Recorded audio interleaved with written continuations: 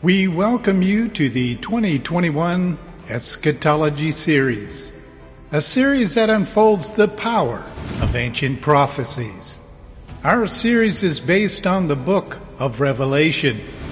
Eschatology is a part of critical theology concerned with the final events of past, present, and future events foretold in the Old and New Testament prophecies, particularly in Revelation.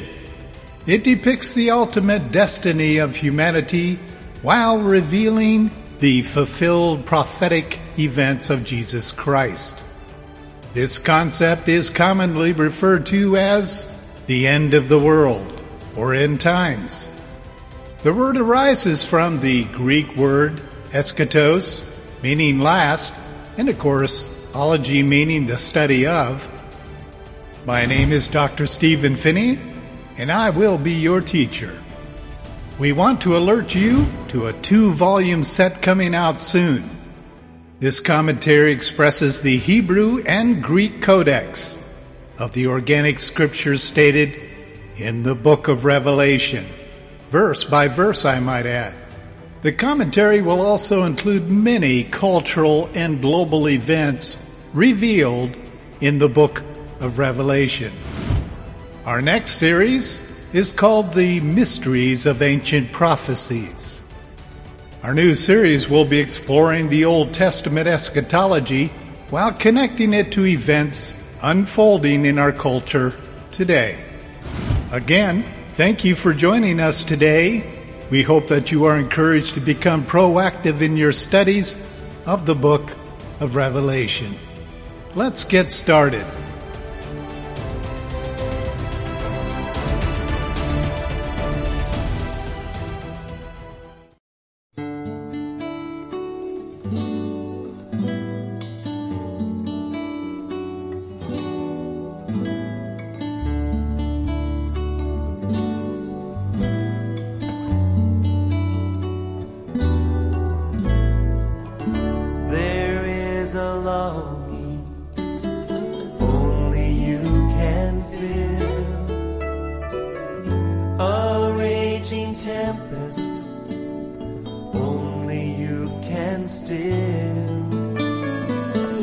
My soul is thirsty, Lord, to know you as I know. Drink from the river that flows before your throne. Take me deeper, deeper in love with you. Jesus, hold me close in your embrace.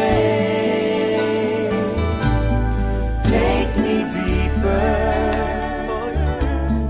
deeper than I've ever been before. I just want to love you more and more.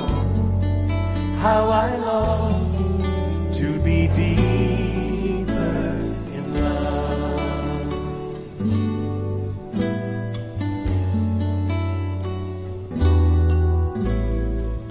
Sunrise to sunrise, I will seek your face. Drawn by the Spirit to the promise of your grace. My heart has found in you a hope that will abide. Here in your presence, forever satisfied.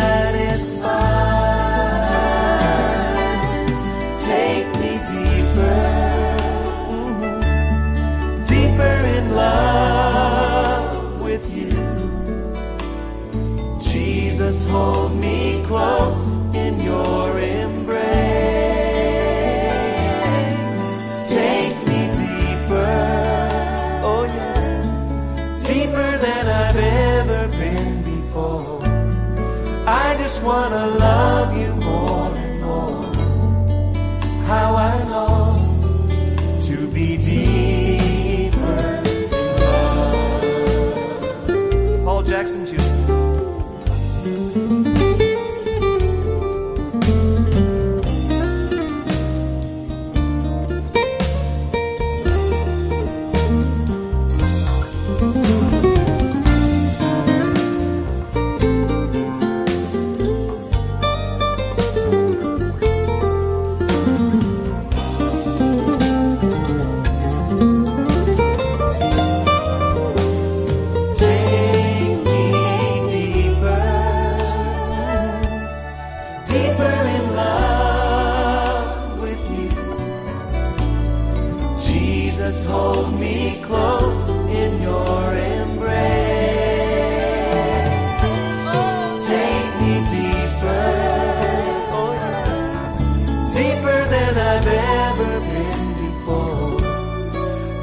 just want to love you more and more.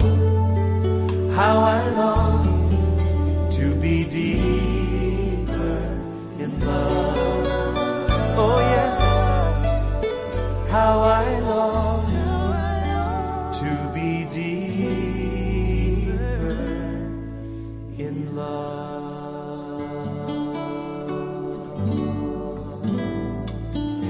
Oh yes, oh yes, oh yes, oh yes.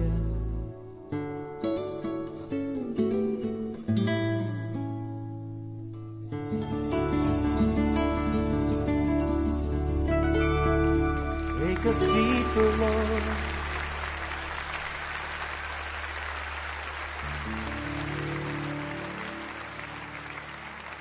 Take us deeper, God.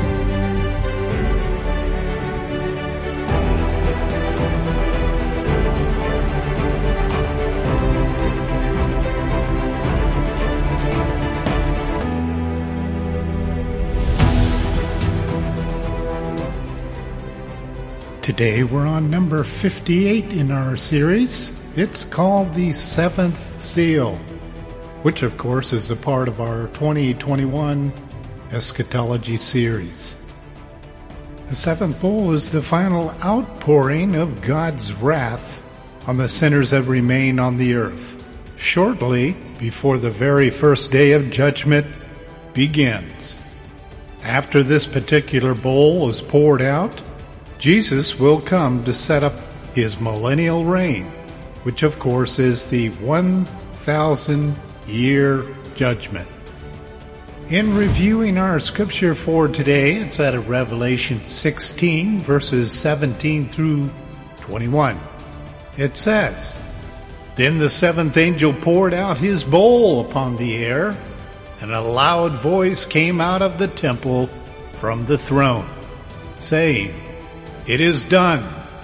And there were flashes of lightning and sounds of peals of thunder, and there was a great earthquake, such as there had not been since man came to be upon the earth. So great an earthquake was it, and so mighty. The great city was split into 3 parts, and the cities of the nations fell. Babylon the Great was remembered before God to give her the cup of wine of his fierce wrath. And every island fled away, and every mountain, and the mountains were not found. And huge hailstones, about 100 pounds each, came down from heaven upon men. And men blasphemed God because of the plague of the hail, because its plague was extremely severe." Let's review that seventh seal. Our passage separates the seventh vial or bowl from the last 6. The reason? It is the final outpouring of God's wrath on those who held to the Antichrist's demonic doctrines. Directly after this vial, Jesus will appear in his second coming to set up his millennial kingdom for the 1,000 years of judgment. Please note at the end of this 1,000-year reign, there is yet one more final act of rebellion. Satan and his demons rise to front the King of Kings, which is quickly subdued through the Gog and Magog's battle. It's called the Battle of Armageddon. Well, we certainly will speak more about this 1,000-year reign of Christ in chapter 20, But during this judgment period, Satan is chained and thrown into the abyss, which is a bottomless pit, thus not being able to influence the minds of those being judged. Without question, this bowl of wrath will be the most traumatic and devastating of all. Its effects will be to the first day of judgment. Every human will be bewildered, not just after this bowl, but as a result of all 7 bowls.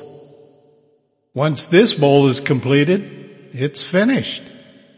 God's allowance for repentance will come to a complete stop. The 6,000 years of man will now be over. In fact, the 7th bowl is the announcement of the final judgment of humanity. Let's take a look at that great earthquake that's coming. The 7th vial will be poured into the air, and with it, a loud voice will proclaim the words we have all been longing to hear for generations. It is done. Along with this pouring will come flashes of lightning and sounds of thunder, resulting in a mighty earthquake the earth has not had to embrace since the days of creation. This earthquake will be so mighty that it will split the city of Jerusalem, the city that the Antichrist has been attempting to conquer for centuries. This city will be divided into 3 equal parts. But wait, there's more.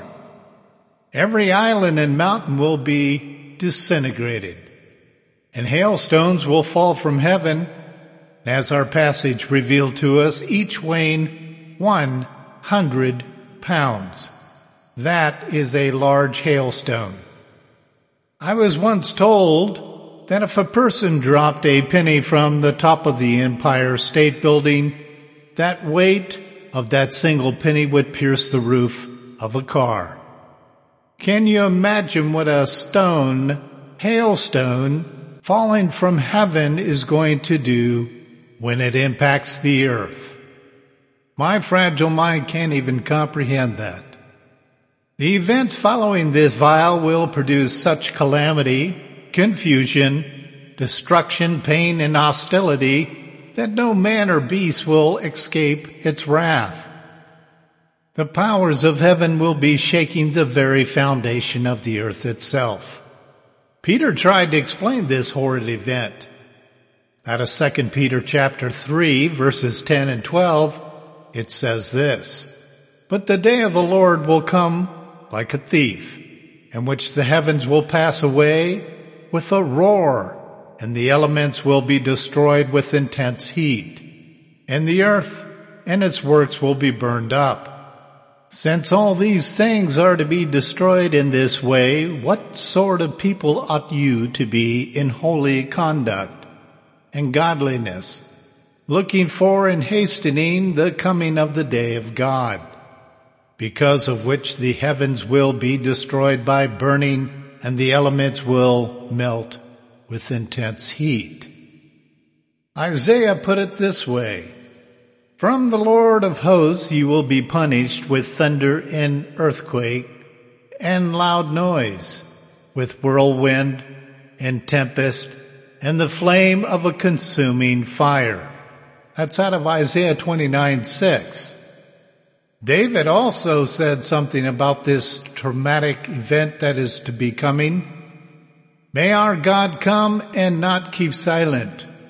Fire devours before him, and it is very tempestuous around him.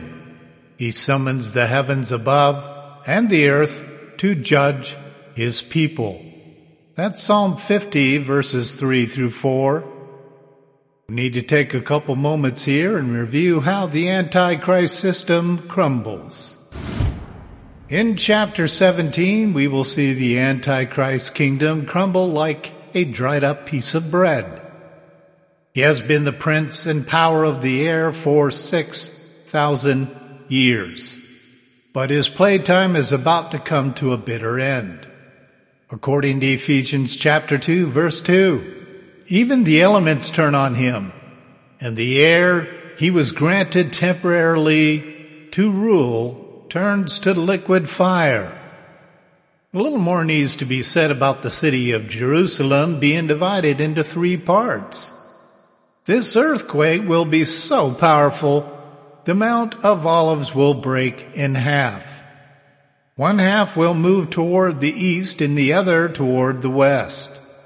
The 2 parts of land will be completely cut off, destroyed, with 1 part preserved. Listen to Zechariah's words. It will come about in all the land, declares the Lord, that 2 parts in it will be cut off and perish, but the 3rd will be left in it, and I will bring the 3rd part through the fire, refine them as silver is refined, and test them as gold is tested. They will call on my name, and I will answer them. I will say, they are my people, and they will stay. The Lord is my God. That's Zechariah 13, verses 8 and 9. The 3rd part will be brought through the refining fire of the Lord. Yes, even Jerusalem must go through the baptism of fire. Remember the pile of ashes that Job sat on during his torment and despair? That bit of prophecy is being fulfilled in our passage. The remaining 2 parts of the city will become a ruin of ashes that the righteous 3rd will sit upon. And of course we know who that righteous 3rd is. It's the 144,000 pure bloodline Jews. Well, folks, this is the big one. The end has come for the Antichrist system and all of his global leaders of one world governance. All of the trillions of dollars spent on politics, weapons, and systems of control that has been building up to this hour will have been for naught. God turned 6,000 years of fruitless efforts of man and beast into a pile of benign ashes. 6,000 years of Satan's wrath being poured out onto mankind doesn't hold a candlestick to the one vial from God. When God gave these words to Jeremiah, not one understood the gravity of this prophecy until now. In Jeremiah chapter 4, verses 23 through 26, it says this, I looked on the earth, and behold, it was formless and void, and to the heavens, and they had no light. I looked on the mountains, and behold, they were quaking, and all of the hills moved to and fro. I looked, and behold, there was no man, and all the birds of the heavens had fled. I looked, and behold, the fruitful land was a wilderness, and all of its cities were pulled down before the Lord, before his fierce anger. Now, if you remember back before creation, the earth was a formless planet. This is exactly what Jeremiah is describing here. At the end of the 7th bowl, the earth basically returns to its original planet state, a formless planet. Now you would think that at least one person would repent after all this, but no, they have all sold their souls to Satan. The price of their rebellion will be eternal damnation. In fact, at this point, no repentance is granted to any. Verse 21 reveals to us these rebels rise and curse God. They have all accepted the mark of the beast and have bowed to kiss his feet in worship. Each of these people will have been marked to receive the outpouring of the 7th vial. Now remember, God gave each of them plenty of opportunities through the 6 vials. From the 1st to the 6th, God granted every opportunity for repentance, and now with the 7th, no repentance is found. In conclusion, I say this to the true indwelt believers. Thank God the born again will not be there, nor will they have to go through this. We will simply be observers. We all will be safe and secure from all harm. Thanks to the shed blood on the cross, we will not have to have our blood spilt on the ground of Armageddon or any other battlefield warming up to this horrid battle. Pray for the lost souls of your loved ones, because the souls who refuse to accept the final work of the blood of Jesus will be required to spill their own for eternity. It's that simple. I know that there are plenty of Christians out there, true indwelt Christians, who carry a daily burden for their lost family members and friends. This should be a warning for us. After all, God did give us this passage. The reason behind it is not so much to comfort your soul, but it is to reach out to the lost today. You, me, we're representatives of the gospel of Jesus Christ. Our job is to teach and preach the word to the very end. Start today. Start with your neighbor. Start with that family member coming over. The time is close, and the seventh seal reveals to us just how serious God is in punishing those who do not and have not received the message of the gospel of Jesus Christ. Coming up next is number 59. It's called The Great Whore. Even though there are many speculations about Babylon's empire, particularly in the book of Revelation, the topic of Babylon of the Great Whoredom is of great importance in the unfolding of the book of Revelation. To gain Babylon's right perspective, we need to keep these verses in context with God's Word and place less attention on man's clever ideas or the daily news. Here are a few points we need to keep at the forefront of our study, particularly as we look into number 59 in our series. Satan is the master of all counterfeits. All of his plans and deceptive maneuvers are replicated from God's original. For example, God has a Trinity: God the Father, God the Son, and God the Holy Spirit. Satan has his counterfeit: the dragon, Satan, the beast, the Antichrist, and the false prophet. God has his ordained leaders and preachers, and so does Satan, according to 2 Corinthians 11, verses 13 through 15. God has his woman Israel, according to Revelation 12, and Satan has his woman, the great whore. That's found in Revelation chapter 17. One woman is of God and the other is of none other than Satan himself.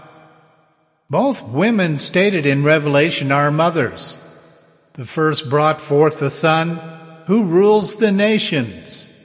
The second is the mother of harlots.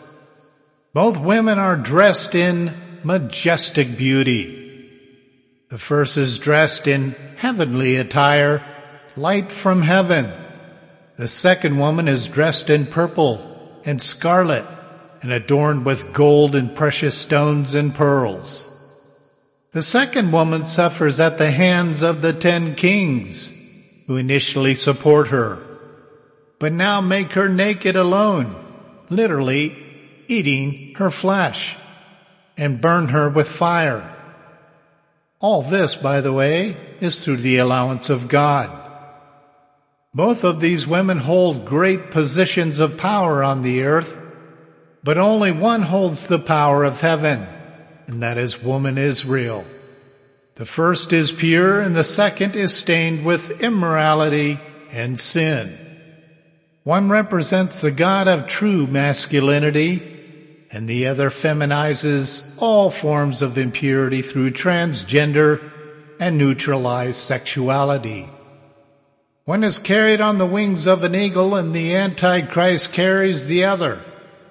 One has upon her head a crown of 12 stars. The other, the name of the destroyer, and is drunk with the blood of the bridal members of Christ. Last but not least, one takes up her place at the right hand of God, and the other in the eternal damnation of the pit of hell. We appreciate you joining us today. As you can tell by each episode, things are coming to a close. Soon and very soon, we're going to be talking about the glorious life that the bride of Christ will have with her husband Jesus Christ on this new earth that is being prepared for her as we speak. Until next time.